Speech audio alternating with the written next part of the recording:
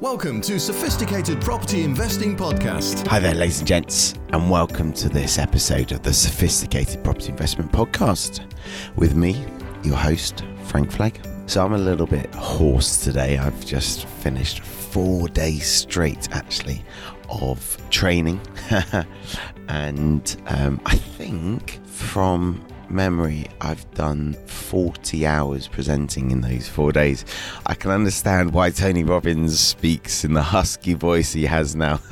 The reason for me mentioning that is because at this event, it was an event where I didn't know any of the delegates. It was a brand new set of people. Right before I started, I was just saying hello to some of the people walking through the door. And this lady walked in with her husband, and I said, "Oh, hi, nice to meet you." And everyone was wearing name badges, and I said, "Oh, nice to meet you, Rhian and James." They walked through, and I said, "Oh, where have you travelled from?" And they said, "Oh, West Wales." And I said, "Oh, West Wales, that's awesome. Whereabouts?" And they said, a very small town in West Wales, quite close to where I used to go from. In fact, I used to have a girlfriend in their town. And I said, "Carl, that's really close to where I went to school. I went to school in Lampeter." The lady turned to me and said, "I know." And I said, "What do you mean you know?" And she says, "I know you." And as I looked at her face, there was this very, very faint recognition. And it was 34 years ago that I last met her. So how old was I then? I was 7. Oh my goodness. There you go. I was 7 or 8 when I last met her. What's the chances of that? But I could recognize her face. Isn't the human brain amazing? She and her husband had a conversation about, could it be the same Frank Flegg that they'd known from years ago? She was a PE teacher, and so she'd known me from sport, but also she knew my mum, because my mum was a PE teacher in that neck of the woods, because that's where we lived. She knew my sister's names, knew my dad. Amazing, absolutely amazing. This episode isn't just about the coincidence of meeting someone that I hadn't seen for several decades, though. Over dinner that night, Rhian and James asked me a question, and I don't think I've ever been asked this question before. I'm certain I haven't. And I said I don't think I've ever been asked that before, and it sounded weird because it was such an obvious question, but I think it's really valuable. So the question seemed so simple, but it was because obviously I'm teaching wealth and property investment and personal development. You know, the three are very closely related and linked. The question was, so we're here, Frank, at this seminar. There's about 70 people, something like that, maybe 65. And they said, "Look, we're here at this event." And it was a joint venture partner of mine that had put the event on. So they were clients of my joint venture partner. So they said, "We're being mentored by this person, and we're in this event, and we're being taught by you. How did you start investing in property? How did you get going?" And it's such a good question. And so in this episode, I'm going to recount how I got going, the mistakes I made, and what I would do differently if I could go back and speak to my former self. And I'm pretty sure I've only ever covered little tidbits of this, little bits and parts and pieces on the podcast. And I thought, actually, because I recounted the story and there was maybe 8 people on the table, and I thought, God, and they were asking me questions, and I was thinking, actually, I wonder if that would be valuable to you guys on the podcast. So let me unwind. I'm going to start at university.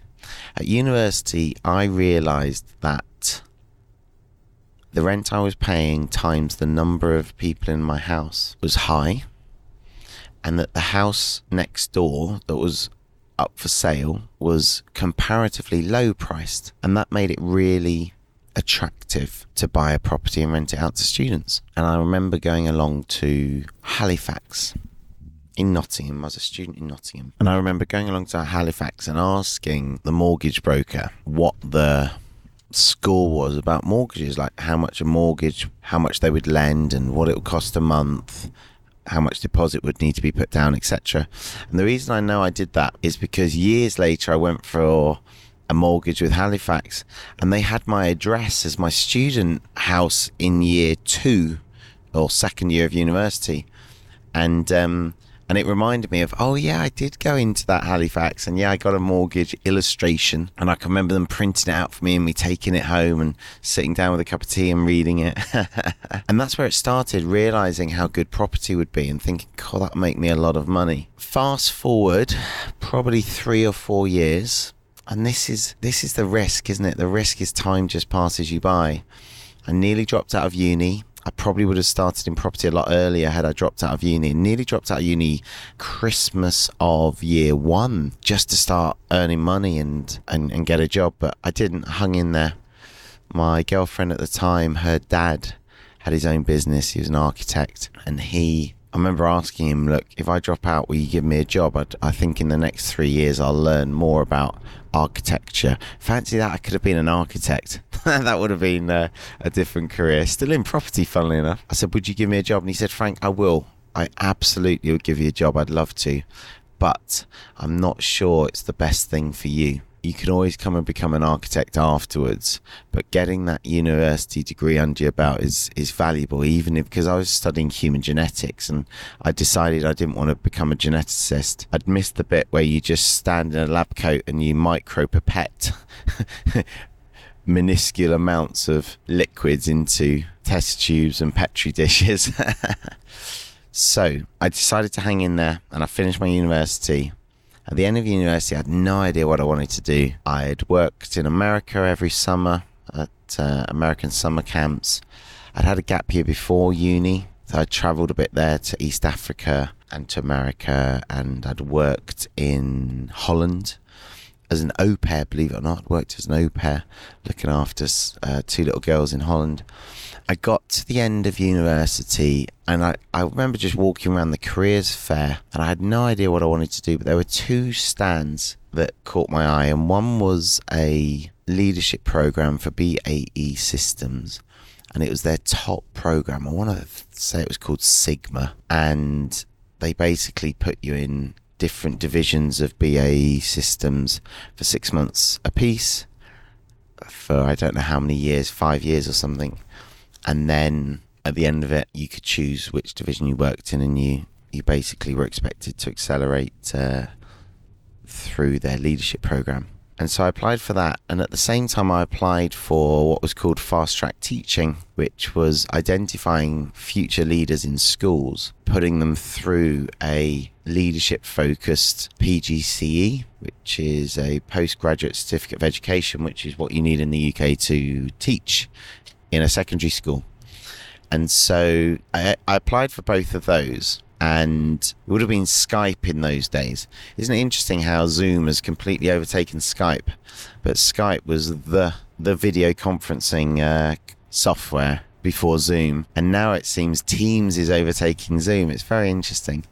So I had all these preliminary interviews. I had to write a really detailed application for both, and the BAE Systems one was first. And it's like sliding doors. If you know that movie, you know, one little event can change the rest of your life, the butterfly effect. And it just so happened that the BAE Systems interview, face-to-face interview, was before the fast-track teaching one. And I went to this interview. It was 2 days residential interview in this really fancy 5-star hotel. I'd never stayed in such a nice place. They had shark on the menu for dinner when you helped yourself to dinner. It was unbelievable. It had a gym, a sauna. It blew my socks off. Like I'd grown up pretty frugally. There were interview after interview after interview for these 2 days, and they brought in actors, professional actors, to role play with us.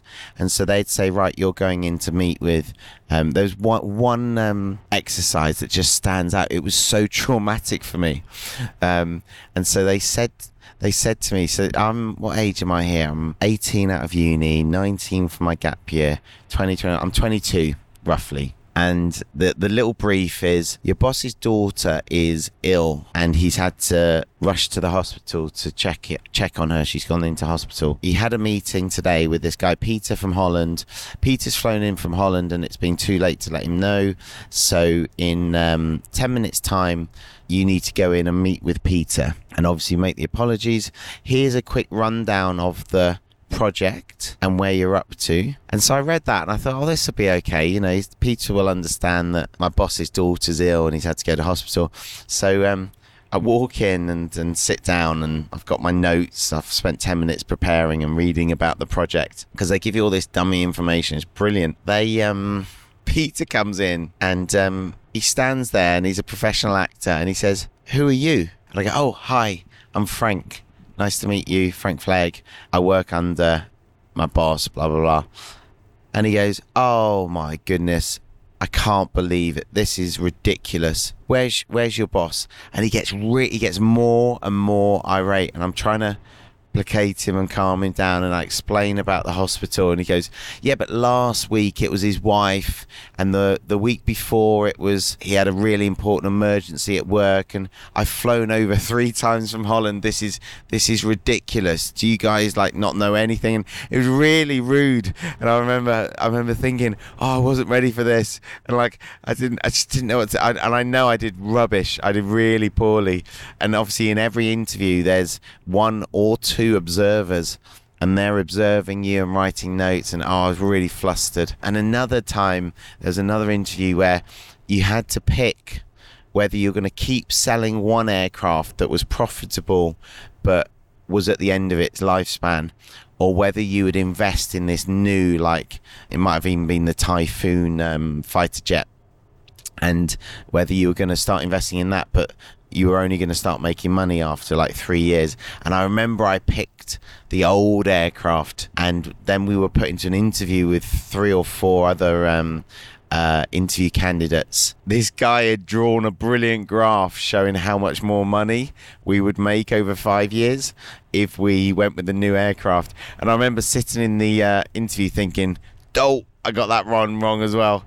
So anyway, needless to say, and I don't think I flunked it. I think I did okay, but I was just rabbit in the headlights. I wasn't successful in that interview. But a month or so later, I had the interview for fast track teaching, and I was like, right, I know what to expect. And the coincidences here are huge. That was a 2-day residential interview at a swanky hotel. I was like, wow, what's the chance of this? So I knew what I was doing, and I did much better, and I was successful. And I decided to become a teacher, a fast track teacher. So I went and did my PGCE. I wanted to do it in Nottingham, but I couldn't because you had to go to certain fast track approved university PGCEs. And so I went to Cambridge University, and it was brilliant. I learned so much. I still use stuff now that I learnt on that PGCE, loads actually. I taught in 2 different schools, had some amazing mentors in those schools, and then became a teacher. Got a job back in Nottingham, in inner city Nottingham, and even that is fortuitous. So I applied for a science teacher, secondary science teacher, at a place called Genogly Academy in Nottingham. And I think it still exists. I went up and I interviewed, and you had to teach a lesson, but it was only a 10-minute lesson. It was really weird because they wanted everyone to do it within an hour. And so every candidate for the role had to do a 10-minute lesson. And I remember sitting down with my professors or instructors at the PGC and going, what's a good topic to teach? So I picked, I can remember it now, I picked evolution, specificity of or adaptation of animals. So I had a polar bear and a camel, and it was only year 8, which is 12 years old. So I was getting them to describe and work out how the camel was adapted to the desert and how the polar bear was adapted to the cold temperatures of I don't know where the polar bears live, the Arctic or Antarctic. Arctic, I want to say.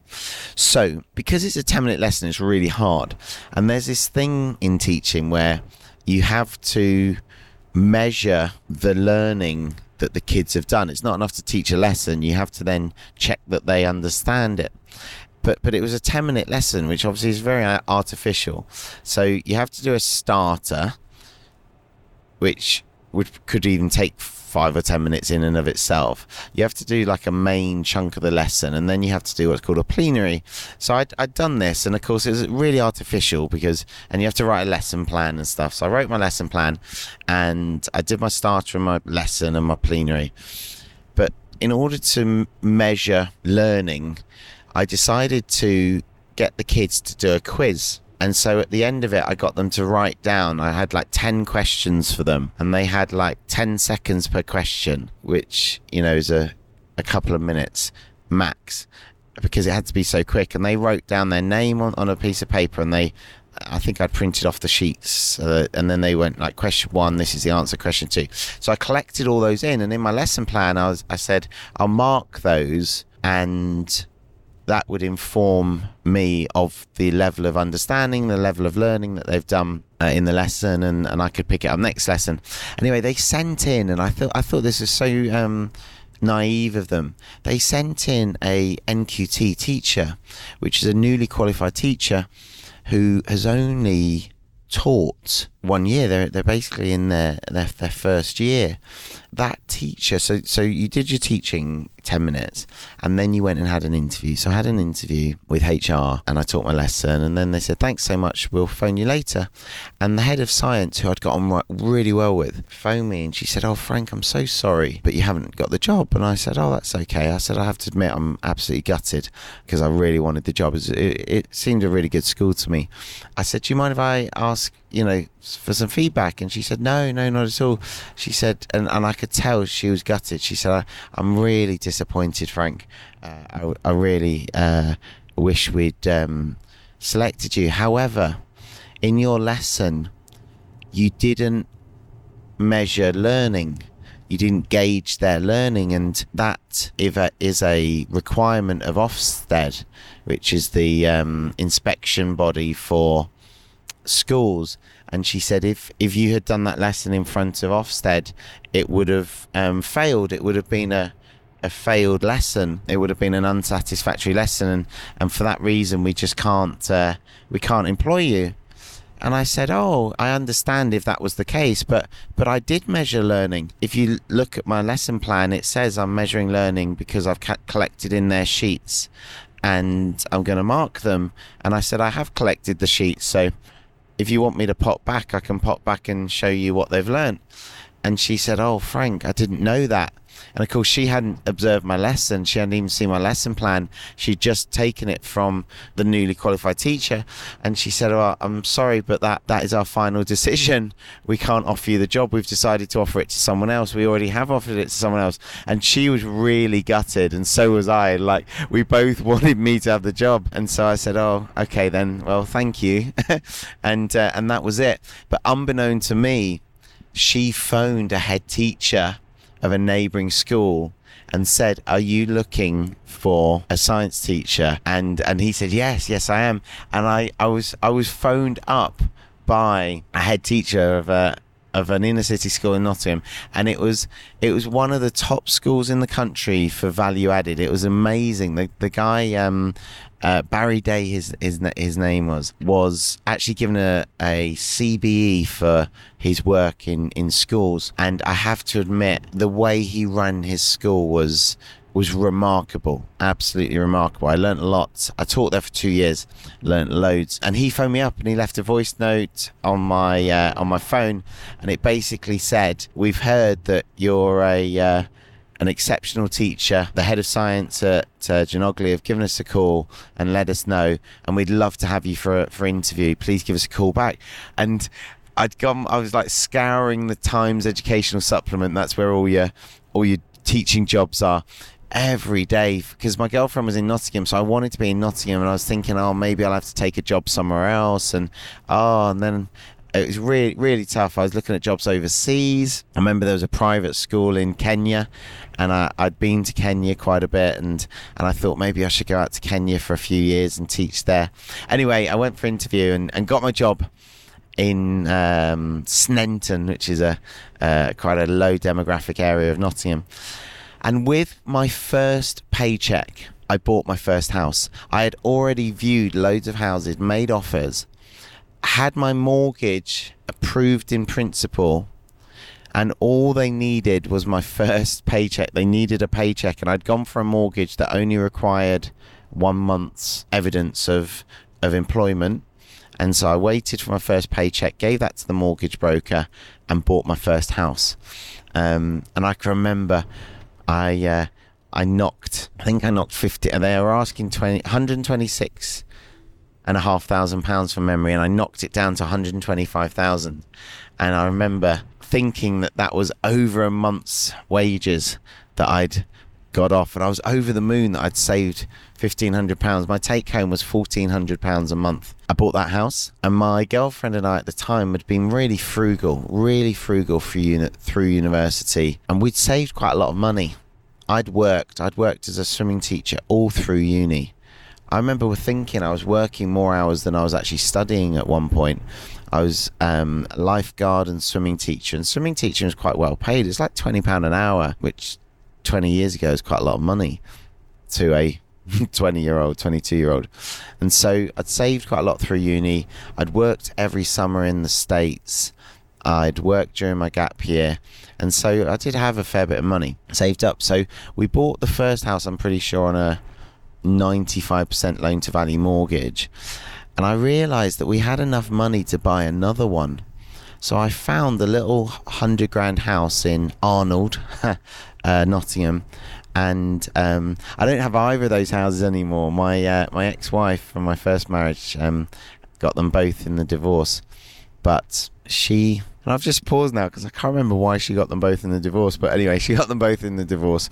I think I got an 85% loan to value buy-to-let mortgage on that second house, and that cleared us out. That was all our money. But I bought 2 houses. I lived in the first one, really liked that. Mortgage was quite low. Mortgage was lower than the rent would have been, and my profit on the buy-to-let, I'd repainted the for sale board with white gloss paint, and then I'd put to let on the board in black gloss paint with my telephone number. And every day at the end of teaching, I would listen to my voice notes and phone people back and arrange viewings. And so I did 2 or 3 evenings of viewings in this house, and it was ready to let. There was no work to do, which was good. Every couple of days I'd do a few viewings after school, and it went really quick. It went in 3 or 4 viewings, and this is really nostalgic for me. I can remember doing viewings around this house and putting the heating on, and my dad said, "Oh, you could put some bread in the oven," and he was joking, but I was literally doing everything I could to make this house seem lovely. And I remember this young guy, probably older than me but young, had a wife that he'd met in Thailand, and they had a little baby, and they moved into my house, and I was over the moon. And because I was managing it myself, it made me £100 a month. So I remember thinking, my take home is £1,400 a month. We'd like to earn £1,400 a month from property, and then I wouldn't have to work anymore. And so I worked out that I needed 13 more buy-to-lets, and I could retire. And that was the start of my journey. 13 more buy-to-lets and I can retire. I did one more deal whilst I was a teacher. I did a vendor gifted deposit, a new build in Mansfield, which is North Nottingham, and I did everything wrong on that one. Bought a new build, I paid above market value for it, which you often do with new builds. The gifted deposit I thought was amazing, and I literally bought the property. I put some plants in the garden, and I laid some laminate floor. And I didn't know how to lay laminate floor, but one of my teaching buddies in the science department, he knew how to do it. So he came one evening and we laid laminate in the kitchen, and then I did the bathroom myself. I laid laminate in the bathroom, and I really thought I'd be able to. So I bought this house for, I'm going to struggle with the numbers, but maybe 100 grand, and I thought I'd be able to sell it for 115. And it was just a joke. It wasn't even worth the 100 that I'd paid for it. And I really thought I'd make 15 grand out of it. and it sat there empty, and it cost me £500-600 in the first month in mortgage payment, and then it cost me another £500-600, and I very rapidly realised that this wasn't working, and that I wasn't able to sell this, and my dream of just making 10 or 12 grand net in a few months was flawed, because I didn't even know how to value property. I was just looking at the fact that, wow, on this estate they'd sold them for 116 grand. They probably hadn't. They'd probably given 20% vendor gifted deposits. You're listening to the Sophisticated Property Investing Podcast with Frank Flegg. If you enjoy this content, why not follow Frank's TikTok, where you'll get loads of bite-sized investing tips. Just search TikTok for Frank Flegg. That's Frank, F-L-E-G-G. So what I decided to do as a backup was rent it out, because obviously my other house made me £100 a month, so this one would, except it didn't. It lost me 50 quid a month. So after I'd rented this one out, it cost me £50 a month. So I was paying for this to own this house, and that really, burst my bubble, because now overall these two houses made me £50 a month. Oh no, overall they made me 50, which was obviously £25 a month per property, which meant I needed 52 properties. So yeah, I realised I made a bit of a boo-boo with the second one. Well, the second buy-to-let. And so I then thought, right, I need to educate myself, and I guess that is a biggie. I recognised that I didn't know what I was doing, and if I'd been unlucky, that third property would have worked and I would have made another £100 a month. And that would have been unlucky because I would have thought I knew what I was doing. I would have kidded myself that I knew what I was doing. And the problem with that is I would have possibly made a much bigger mistake later on. But also I would have definitely not educated myself. I would have come unstuck with educating myself. I wouldn't have invested in my education. At the time, those of you that have been around the block in property investing, you'll perhaps remember Singing Pig. And so I was on Singing Pig, which was like a forum for property investors. And then I joined Property Tycoons, which was another property forum. And I was basically just reading, and they were good forums actually, because they were can-do forums. So they were people. What I seem to experience now is there's loads of information online, but they can't do forums. So it's people trying to make themselves feel important, trying to give themselves significance and there's nothing wrong with that. There's nothing wrong with trying to give yourself significance necessarily. But on those two forums I just described, people were helping one another and explaining how you could do deals. So people go on and go, right, I've got this vendor situation and I can't find a mortgage lender. How can I do this deal? And it was obviously at a very rudimentary level, but it was really eye-opening to me. And so I started realizing that there was this whole other way of investing where you could invest below market value. And in those days, if you could buy a house 15% below market value, you basically didn't need a mortgage. You could buy the property and get a same day refinance, and there were bridging companies that would bridge the deposit in for just a day, and that was really common. And in fact, one of my mentors, a bank approached him and gave him a £5 million facility to show them how to do this. Isn't that amazing? Said, look, here's a £5 million facility. Do loads of these like same day refinances so that we can learn how to create a product where we can sell this in the marketplace. And he was like, okay then, yeah, I can do that. And actually I was mentored by one of the most prolific one-day bridging providers in the country. At one point, my mentor was doing 1,000 transactions a month. He was bridging 1,000 transactions a month, which is unbelievable. I remember saying to him, I've got a potential deal. It was 600 grand. This is a few years into my journey, and I couldn't have done the deal. It was way too rich for me. I didn't know what I was doing, so I'm not trying to pretend like I knew how to do a 600 grand deal.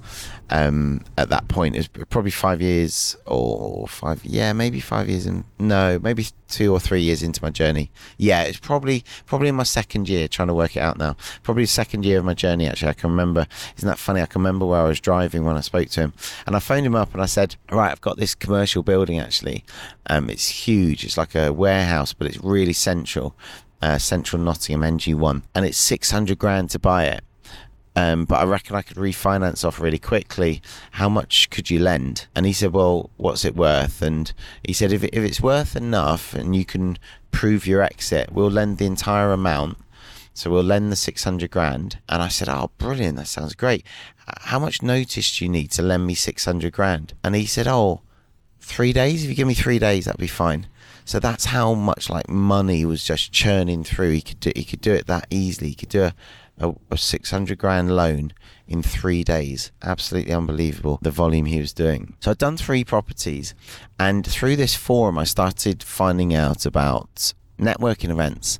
So I went to some property networking events, and I also, I think, reached out on one of the forums to say I'm in Nottingham, any other investors there. And I met with 2 investors. And the amazing thing is, both of those investors became joint venture partners. The first one, I sat and had a pint and a couple of beers in a bar in Arnold, Nottingham. And we went on to buy 16 or 19, I can't remember, properties together. We formed a company together. We flipped probably another 35, maybe 40 properties together. We worked loads together, and have only recently actually unwound our partnership. So that was a partnership of maybe 15 years. And I also met a guy who, a couple of years later, we bought a house together, big house, and we still have that house together. So that's probably a partnership of about 12 years as well. Isn't that amazing, the 2 people I met from this forum? And yeah, I just started realizing there was a lot to this property investment lark, and if I properly applied myself and properly studied it, I could, as I'd studied at school and at university, and I'd studied teaching as well. If I really, really knuckled down and studied this, there was good money to be made. And so I did. I just handed in my notice, and my mind still boggles at the confidence I had. But I guess in that regard, I still have that confidence, but just in different ways. Yeah, I didn't have kids. I didn't have a Scooby-Doo about. Oh, for those international listeners, a Scooby-Doo is Cockney rhyming slang for clue. I didn't have a clue. So if you ever hear someone say I didn't have a Scooby, they mean Scooby-Doo, which is I didn't have a clue. So I didn't have a clue as to what I was doing, didn't have a plan.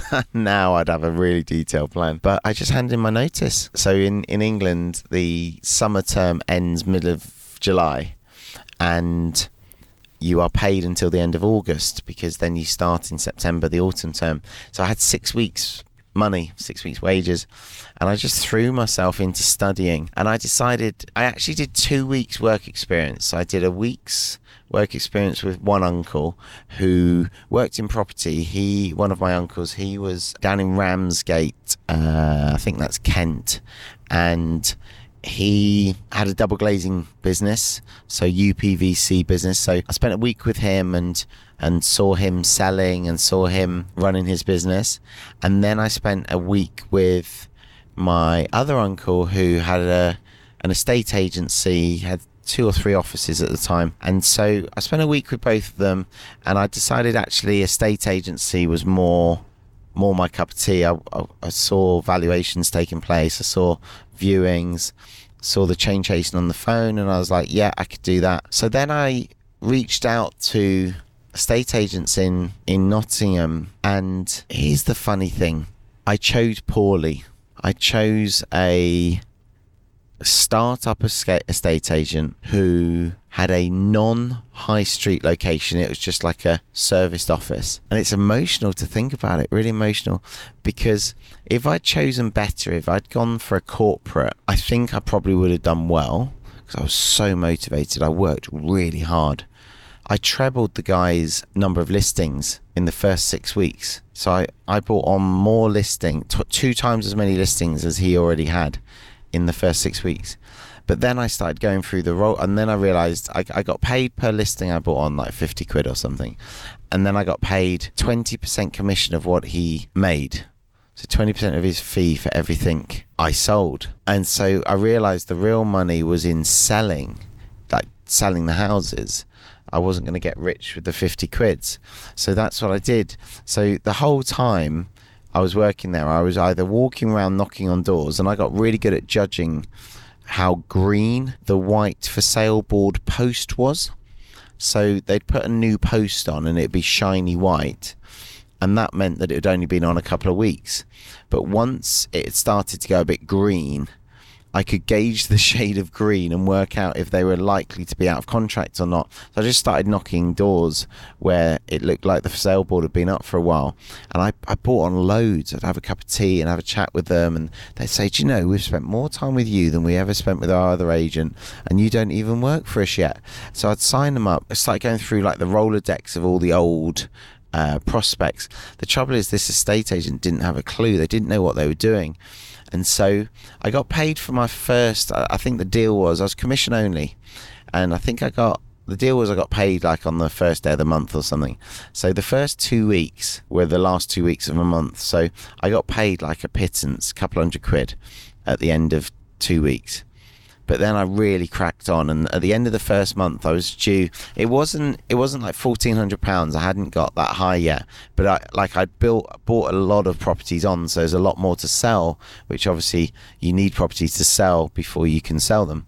So the second month was good. The second full month was going to look really, really rosy.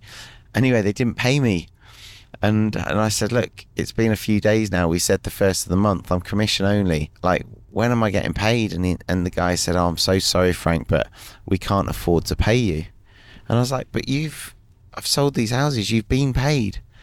And he said, yeah, but we're actually running out of money. We're going to become insolvent. And I didn't even know what that meant. And I was like, oh, no. And so we did that. So he did that. And obviously I couldn't do anything about it. So what I did was I left there, and I thought, right, I've learnt loads about how to be an estate agent.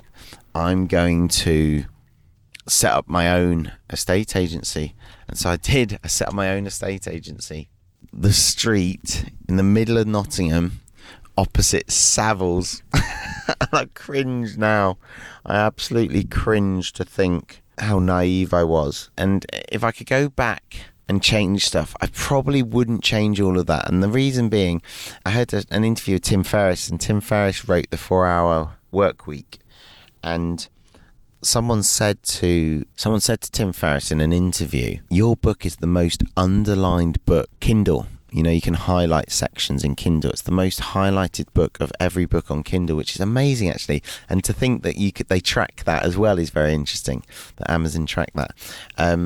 And they said, would you bring out another edition? And he said, you know what? I don't know precisely what is so amazing about the 4-Hour Work Week. And obviously it's quite dated now. Like, lots of the strategies don't work, but it's still a really popular book. And he said, I won't bring out another edition, because I might change something, and that might change the entire book. And then the butterfly effect means people don't buy it and don't recommend it. And so I think I'm of the same opinion with those early years of my career, my investing career. So, well, yeah, they are investments, aren't they? And my business career. So I think I would still open that office. Fortunately, I couldn't find real estate in Nottingham, and this is 2007, was just blowing up. Commercial property was so hard to get. Very little empty, it seemed. And obviously, because of that, I needed A2 planning class, which is estate agencies and bookmakers and legal offices and accountants. Those are all A2, which is different to A1, which is retail. And there's a lot of retail available. Well, there were bits and pieces of retail, but not a lot of A2. Anyway, I found this serviced office, and I remember looking at £150,000 a year rent, and oh my goodness, to think of that now, I would have found it would have just bankrupted me for sure. So I took this easy in, easy out serviced office, and it was a ground floor serviced office which had these little windows that did go out onto the high street. And I figured, I'll put my properties in the window, and I did. And it was on a bus stop, so I did get quite a lot of people looking at it. I opened my doors in November 2007, and those of you that remember the credit crunch, that was basically when Lehman Brothers went under. It was like all falling apart. I went into 2008, was losing £5,000 a month. I didn't have many £5,000. So what I did, and it was the best move I ever made, I took on a mentor, I took on an action coach. That just helped me structure the business. I'd done a load of marketing, which was on one side of a leaflet. It was leaflets I did, and again I did 100,000 leaflets because that made the price per leaflet cheaper. It was crazy, like that was really expensive, but it forced me to deliver them. And by delivering them, and on the front page it was, do you want to sell your house? And on the back page it was, do you want to let your house? And at the bottom of the front page, where I'd done like a platinum level, which was £2,000 plus VAT. Well, I wasn't VAT registered. £2,000. I didn't turn over enough to be VAT registered. That was £2,000, and then I did like a gold level, and the platinum level had like floor plans. It might have even had a video tour. That would have been early for a video tour, but it might have had. And then the gold package was £1,000 or 1%, I forget which, of the sale price. And that was your normal sales package. But then I did a silver package, which was advertising only. I subscribed to Rightmove, so I would put it on Rightmove, and then all the leads we'd forward onto the vendor, so they did their own viewings. And that was, I think, 249 up front. So they just paid 250 quid, and then they sold their house, which actually I think would have been a good move. I think if I'd stuck with that, I could have possibly made that model work. And then finally, I just had this idea of a guaranteed sale, because I had a few friends who'd said to me, if you find a really good deal, I'll buy it. Like, if you've got a really good deal, I'll buy it. Like friends from teaching and stuff. And I thought, you know what? I think I'd joined a BNI group, which was a breakfast networking group. And I thought, there's an opportunity there. So what I did on the leaflet is I said bronze service, guaranteed sale within 48 hours. And that is what most people phoned me about. We had more calls about the guaranteed sale than anything else.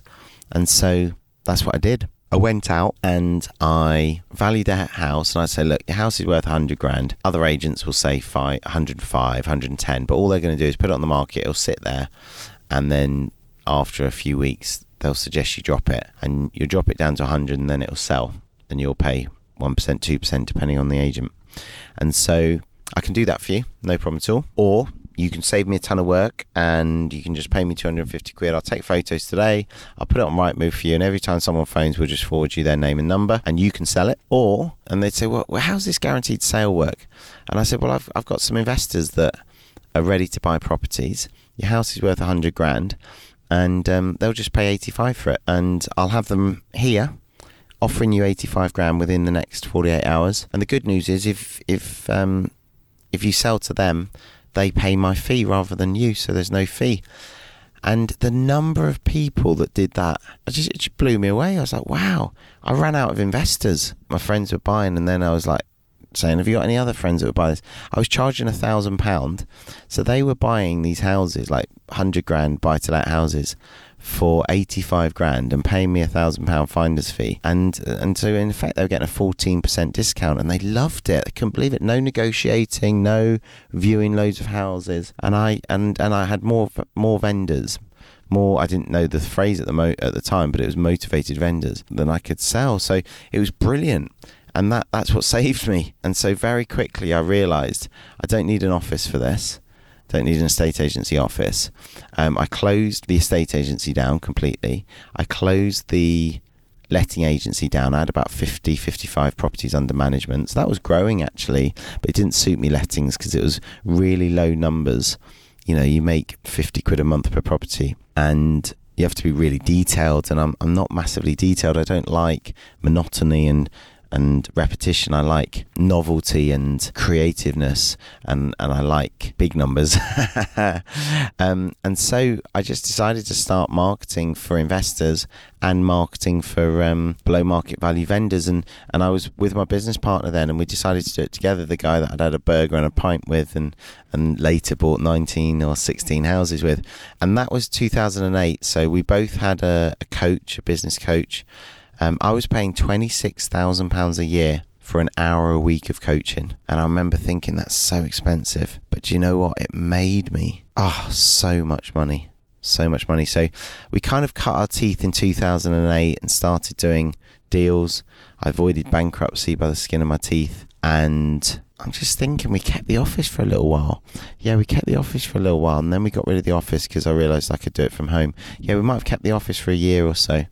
And in 2009, I did 26 of those transactions, but we changed how we did them. So instead of just charging £1,000, we bought the properties, and we got better at buying them below market value. So some of them we were buying at 20, 25. I think our record was about 31% below market value, but we were buying them, and we started getting finance. So we started getting private finance and bridging finance to buy them, and then we were selling them on to investors and we got better at selling them. So we started selling them at market value, and we would refurbish them and we would tenant them. And we were making really good money then. I remember one deal we made £30,000. It wasn't unusual to make £20,000. We were doing really well. We bought new cars. I remember buying a Saab for like £7,000. It wasn't new, actually, it's secondhand. And I remember thinking, I've made it now. I've got a £7,000 car. I loved it. It's so funny to think of it now. I just had money for the first time in my life. In 2010... early 2010, in 1 month, we paid ourselves my annual salary, my annual net salary from being a teacher. So I'd finished middle of 2007, and in 2010, just 3 years later, I paid myself my annual salary in a month. And that for me was a real milestone, a huge milestone. And from there, that was where I would start changing things. Sophisticated property investing. Make sure you never miss an episode by subscribing now.